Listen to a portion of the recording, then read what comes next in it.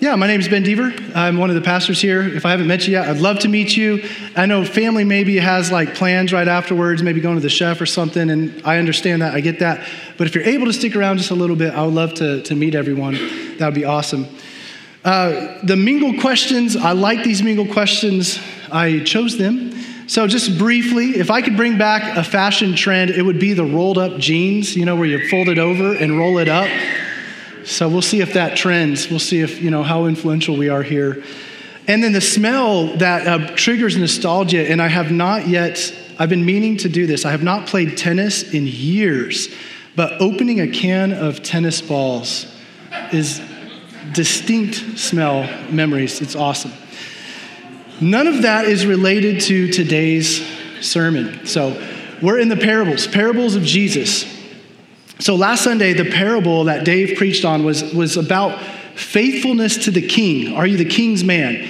Fidelity or loyalty to the king. So today it's kind of about faithfulness or fidelity to one another, to relationship, including the king. So we'll be in Luke chapter 12, verse 13 to 21. So just a handful of verses, and we'll probably cover a few more as we go.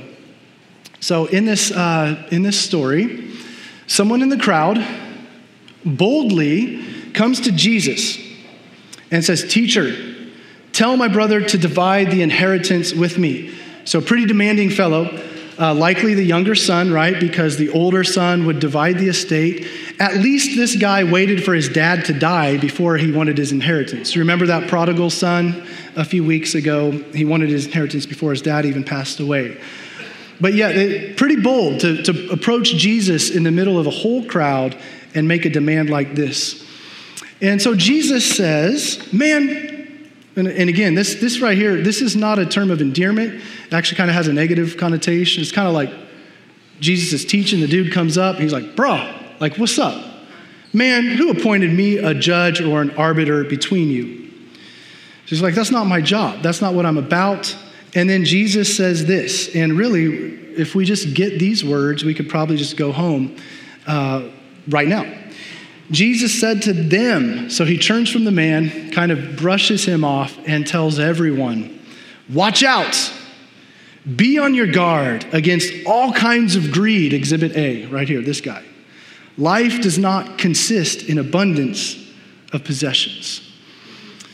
Jesus could have stopped here and they all could have gone home and it would be fine. That guy would have been crestfallen. He would have, Jesus shamed him publicly. Watch out. Don't be like this guy. Greedy dude. Doesn't get it. But no, Jesus wants to drive the point home even more with a parable. So it says he told them this parable. So let me pray just briefly as we listen to the words of Jesus. Father, we want to gather around to hear Jesus. We want ears to hear and hearts to receive. And we want courage to counterculturally prioritize our relationships over our stuff and to-do lists. And we pray this in Christ's name. In Jesus' name, amen. Yep. So here's the story. Are you fighting me on the slides there? All right, we'll figure it out. Enneagram 1, control. Sorry, Ian, I'm fighting you. Give it up for Ian doing our slides. He's doing awesome. All right. Jesus says, the ground of a certain rich man, again, remember, this dude's just standing right here, yielded an abundant harvest. So he's already rich. He's a rich man, and then he's yielding an abundant harvest. That's what we all want, right? Passive income. The rich tend to get richer, whereas the poor tend to get poorer. And so he's kind of onto something. I mean, this is what we want. We want to be wealthy, and we want our wealth to increase in wealth. That's good financial planning. So he thought to himself, what shall I do? I got no place to put all this stuff, right? So, okay, already he's in conversation with himself. There's a big issue already. Not in conversation with his community, his friends, his family. We don't know what that looks like, but he's talking to himself. And here's what he decides. Verse 18. Then he said, hey, this is what I'll do. I'll give away my excess to feed the poor. In fact, I'll establish a work program to provide jobs for my community here on my farm. I'll mentor these workers and I'll leave my community better than I found it. And eventually I'll hand over my estate to a benevolent heir to carry on this tradition of generosity. I'll finally breathe my last breath satisfied with the legacy I've left behind, and I'll go home to my Creator. That sounds good. That is heresy, because that's not in the Bible. That is not what he said. That's probably 2 Hesitations 12, 18 to 19. Can I get an amen? No, just working it. Okay. This is what he actually said. Oh, this is what I'll do. I'll tear down my barns, probably pretty good barns, and I'll build bigger ones, and there I will store my surplus grain, and I'll say to myself, self, you have plenty of grain laid up for many years. Take life easy, eat, drink, and be merry, or rejoice. And another translation captures it a little more accurately. He'll say to my soul, soul, eat, drink, and be merry. You've made it. And that soul is that immaterial part of us, our spirit, our breath of life. So apparently, though, this guy's perspective is somewhat biblical. If you read in 1 Corinthians 15:32, Paul actually says, let us eat and drink and be merry. But if you go read that, you'll find out he's actually talking about exactly how not to live. So he says, eat, drink, and rejoice. So this word rejoice in the Greek, it's euphreno. Phron is where we get the word diaphragm. It's kind of your gut, your viscera, where you're thinking, the core of who you are. So to rejoice is sort of to that sigh of relief, that full satisfaction. So, like you eat at Who Hot and you're on plate 3 or something, and you sit down and maybe you have to unbutton the belt one notch. You try to take a deep breath and it's just like sigh of relief, satisfaction. So this kind of embodies, this is our culture, right? Materialism, consumerism. I mean, this is a very modern take on what the happy life is aspired to by many across the globe. So I think it kind of resonates with us. So I remember driving recently. Those are usually when I have good conversations with my son, Maddox. And he commented to me, he said, you know what? I don't want to live in a mansion. And I was like, oh, really? Good, because we're never going to have a mansion. He says, because it would be lonely. I don't want to be alone. But he does want a house bigger than ours. So anyways, but not a mansion. So I take us now to another person, a modern person. Anyone see this float across Twitter or Instagram? This is Jeff Bezos, I think currently the second richest man on earth. I don't remember for sure. Riding Space Mountain in Disney World all by his lonesome. Now, I think it's quick and easy to judge someone like that because the wealth is just so far above likely anyone in this room. And if you got that kind of wealth, we do have some projects we need funded around here. But this floated across my Instagram account, and I was reading about it. One Twitter user said, this picture of Jeff Bezos alone on Space Mountain in Disney World is the perfect metaphor for being filthy rich and incredibly lonely. And I don't know Jeff Bezos. I don't know. Maybe it was fine, and it's not that much money. So no judgment on him, but just to consider this type of scene. Another user said, sometimes being the second richest person on earth can be lonely. Someone said, this has got to be the most pathetic demonstrations of wealth I've ever seen. Imagine having the power to eradicate poverty and choosing instead to spend your money and time doing stuff like this. But others defended Bezos. They said, I can't judge. I would do the same if I were a billionaire. Sounds kind of fun to shut down the amusement park. That's why we buy those fast passes, right? If you have the money for the fast pass, you want to bypass the riffraff to get the thing you want. So to consider our own lives, because none of us are Jeff Bezos. or likely this man building these huge barns for his stuff. But I think we all kind of get this if we allow ourselves. So when I'm biking, I'm always like, hey, share the road. I'm biking over here. But if I'm driving a car, what's my mentality? Get off the road. I'm driving, right? Maybe I'm the only one. Or when I walk past first class and I'm like, all the room up here, these guys, fine drinks, I'll just, go back here. Unless I'm in first class. Then I'm like, oh yeah, let's stretch out. Let's eat, drink, and be merry and take a nap. Maybe that's just me. Or we're peering into our closet that's full of clothes, and we come to the conclusion, I've got nothing to wear. Maybe that's just me. Or I'm holding a 3-year-old device, or a 5-year-old in my case, it is time for an upgrade, that can access more knowledge than even existed 50 years ago, and then I exclaim, I need an upgrade. So I think we kind of get this yearning for more and more. So how does God interact with that mindset? This is what Jesus says. He continues. God said to him, verse 20, you fool, this very night your life will be demanded from you. Then who will get what you've prepared for yourself? So fool, that word in the original language, Greek, is aphron, without a diaphragm, without that core. This is just like a fool, like a court gesture. He doesn't even make it about a moral issue. And the use of our wealth is a moral issue. Stewarding is a moral issue. No, he makes it a matter of, are you smart or stupid?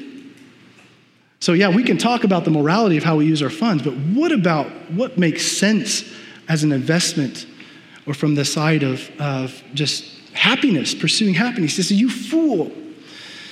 So I imagine Jesus saying, I pity the fool, right?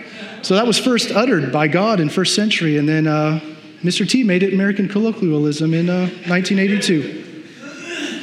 Well, this man right here, the seed that has been planted in his heart, he is like that third soil in Luke 8 that is just growing up in toxicity, being choked out by the pleasures of this world, the riches of this world, the worries of this world, is never coming to fruition or maturity.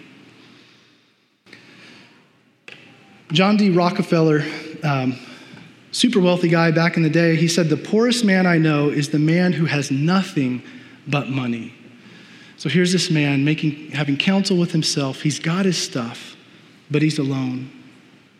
I remember listening to Tim Keller, first time I heard him speak at a conference years ago. We quote him a lot. So I don't have the specific quote because it was just in that talk, but I remember him saying, this is probably my early 20s when I was considering, going into full-time ministry. And he says, no one looks back and wishes they spent less time with their kids and more time in the office. And I remember trying to mark those words at that time, but it's a constant battle for me. Am I going to choose to prioritize relationship over stuff or to-do lists? And I remember as a junior in college, just sitting there in a music theory class, I think I was tuning out from what they were teaching and just pondering life, and it just dawning on me that life does not consist of my to-do lists. All of that should serve relationships. So if there's any growth in my life personally in investing in relationships, that is supernatural. That's God doing something, because my natural proclivity is give me a to-do list, let me knock it off and feel good about myself. But life does not consist in that. It consists in relationships. St. Augustine, the North African theologian and writer, 5th century, I believe, he, commenting on this story, he said he did not realize that the bellies of the poor were much safer storerooms than his barns. That's good. Where is the investment going to count? This man didn't quite understand the nature of his own soul. In Psalm 42, it's a great psalm. So go home, read Psalm 23, reflect on that, listen to that song we sang, then flip over to 42. It says, as the deer pants for streams of water. So again, that's when that diaphragm is yearning. It's almost like the picture here of a deer is that it's almost to the point of death. And what is that deer longing for? For water. So my soul pants or longs for God. Not food and drink. The soul longs for relationship with our Creator. My soul thirsts for God, for the living God. When can I go and meet with God? The psalmist says. And as St. Augustine famously has said, my soul is restless until it rests in thee. So we have this man who God says, Jesus, right in front of everyone, this guy's a fool. This very night, your life will be demanded from you. You don't know how long you have to live. Then who will get what you have? Who will get all this stuff? And Jesus sums up the whole thing. There we go. Oh, maybe I didn't have it there. This is how it will be, Jesus says, with whoever stores up things for themselves, but is not rich toward God. That's how it's going to be. So Jesus, after this interaction, and this poor guy here, so in this interaction, the guy, don't feel bad for the guy. He has an invitation to reflect and repent. Every time Jesus speaks, there's always invitation to reflect and repent for response and action. So actually, it's probably great that he went to Jesus and made such a demand and then got this story, because now he has an opportunity to not throw his life away. So don't feel bad for that fool. Like, he can become a wise person if he just heeds Jesus' words. So Jesus, he debriefs this interaction with his disciples. He takes it even deeper, which he's prone to do. And we all get to listen in to Jesus' words that come right after this. And I'd encourage you, if you follow Jesus around long enough, he'll teach you to be happy and healthy.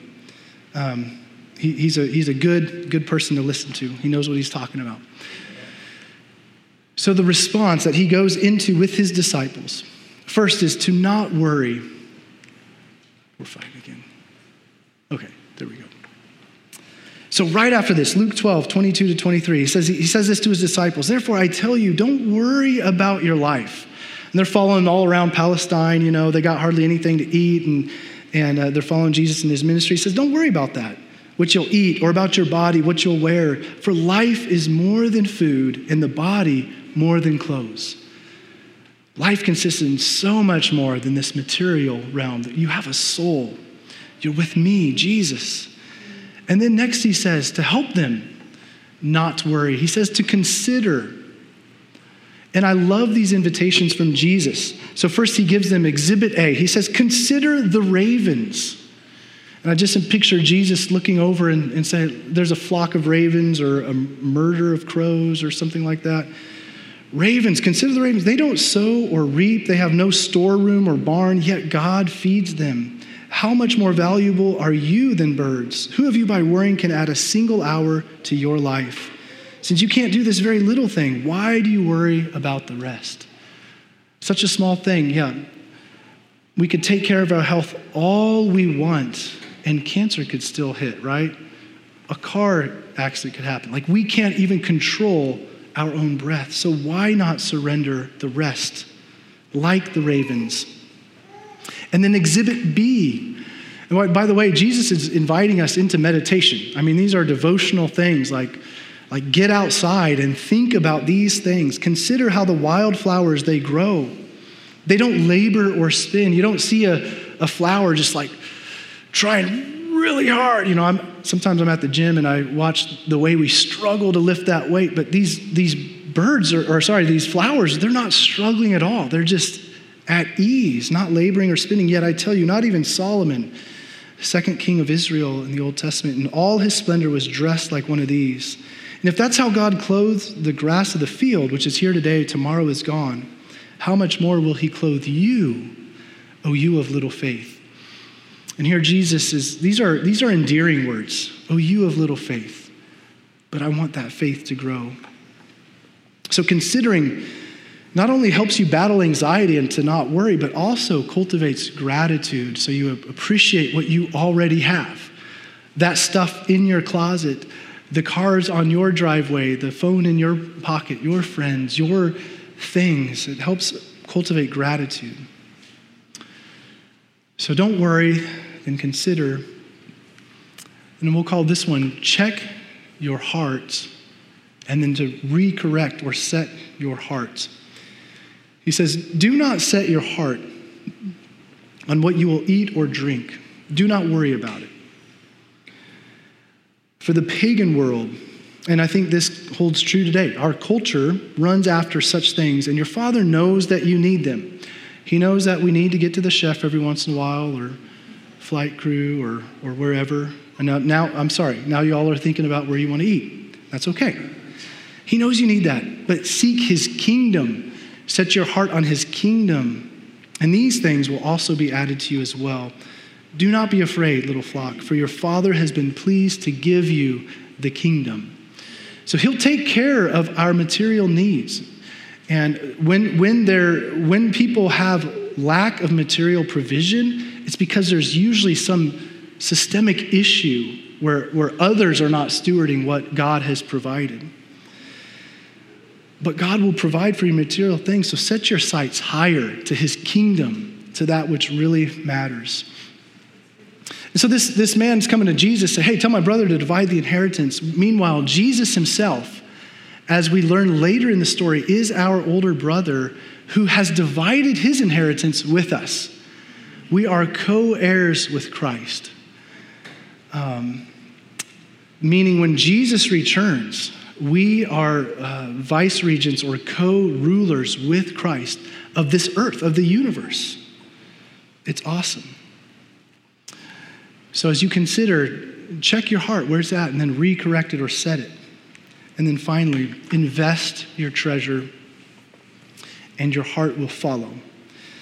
So he says in Luke 12:33-34, sell your possessions, give to the poor, provide purses for yourselves that will not wear out, a treasure in heaven that will never fail, where no thief comes near and no moth destroys.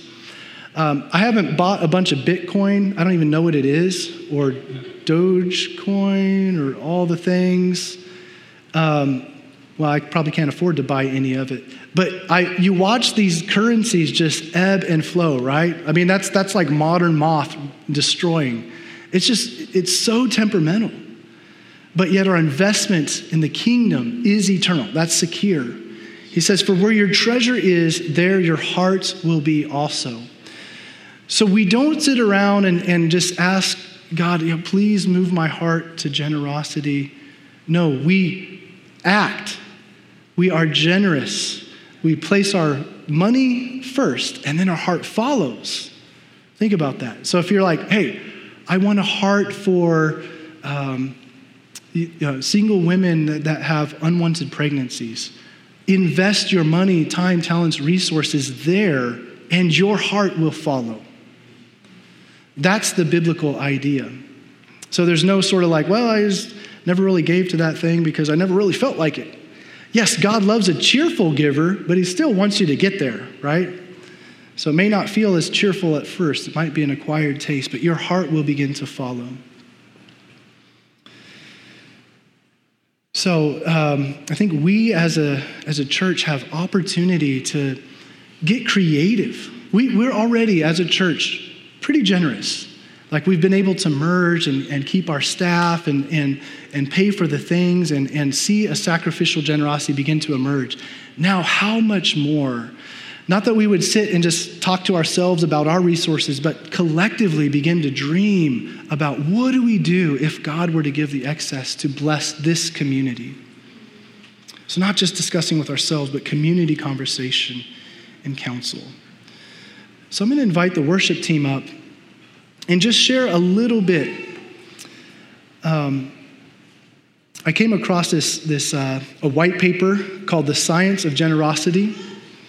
It's a white paper prepared for the John Templeton Foundation by the Greater Good Science Center at UC Berkeley. So has nothing to do, here we are. This is not a faith background organization at all. This is just secular research. And their conclusions are that a host of studies have uncovered evidence that humans are biologically wired for generosity. Acting generously activates the same reward pathway that is activated by sex and food, a correlation that may help to explain why giving and helping feel good. Or even seeing others be generous and the delight that comes actually feels good. And it goes on, further evidence of the deep roots of human generosity comes from studies finding consistent displays of generosity among young children, even young toddlers. Multiple studies have shown that children appear to have an innate drive to cooperate and to help others. But this drive is tempered as children grow older and their giving behavior becomes more selective and nuanced. Basically, they're influenced by the older people who don't have lost that or that third soil. So Jesus' words, the words that he said, it's more blessed to give than to receive. It's more happy to give than receive. That is so true. And science is catching up to the words that Jesus shared centuries ago. And I think we can get this as a culture. My son Maddox, he's 9 years old. He loves Pokemon. And one of the things he loves to do is to give Pokemon cards to people. And it's awesome to watch because I know that is his treasure. So on different occasions, he'll give me a Pokemon card. It's like I don't collect Pokemon cards unless they're the ones my son gives me. We were at one of the new Mexican restaurants and the waiter comes up and Maddox says, here, gives him the Pokemon card. And the guy just he's like, that's dope, you know? Like it's exciting.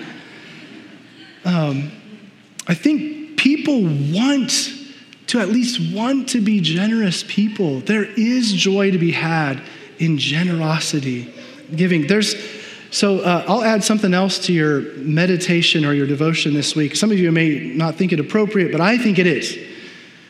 Who has seen God's Plan, Drake's music video from 2018? No one wants to raise their hand. Okay. So Drake, he's a rapper, kind of famous dude. In this music video, it starts out, it says the budget to make this music video was $996,631.90. And the whole thing is just him intentionally giving gift after gift, not just giving stuff away to people, but investing in them. $50K to a junior at the University of Miami, $10,000 to the University of Miami Frost School of Music, $70,000 to the Lotus House Women's Shelter, and on and on. It just brings me to tears, just watching this rapper, and the lyrics are a little crass, actually, so don't, some of it, but just watching the delight in people's eyes to receive and his delight to give. I want that. Maybe not on that scale of $1 million, but I want to be about and a part of that. And he said, Drake's reflection on that is, that's the most important thing I have ever done in my career. So as we get ready to sing, just a few questions for you. This morning, what relationships can you prioritize over your stuff or your to-do list, even today? Maybe the Spirit of God's bringing something to mind, someone to mind. Or what experiment of generosity can you run this week to test Jesus' words that it's happier to give than receive? Just test him. Test his words. And finally, kind of big picture, what legacy will you leave behind? So I'd love to pray for us, and then we could close singing together. Father, we want to continue to be a people who gather around to hear Jesus. We want ears to hear, hearts to receive, and the courage to prioritize relationship over our stuff and our to-do lists. Pray for any who are here who are not in relationship with you, that they would respond to your invitation, your patient and gentle yet firm invitation that life does not consist in all this stuff. Those things might be important, but it consists in relationship, and you long to connect with us. So, Father, I pray that your Spirit would just continue to move in our church and through our church, and that we together would leave a legacy that's fitting of your Son. Amen. In Jesus' name. This teaching was recorded by Tallgrass at the Well. We're building community together by inviting people into the way of Jesus. For more resources like this, visit tallgrassatthewell.church.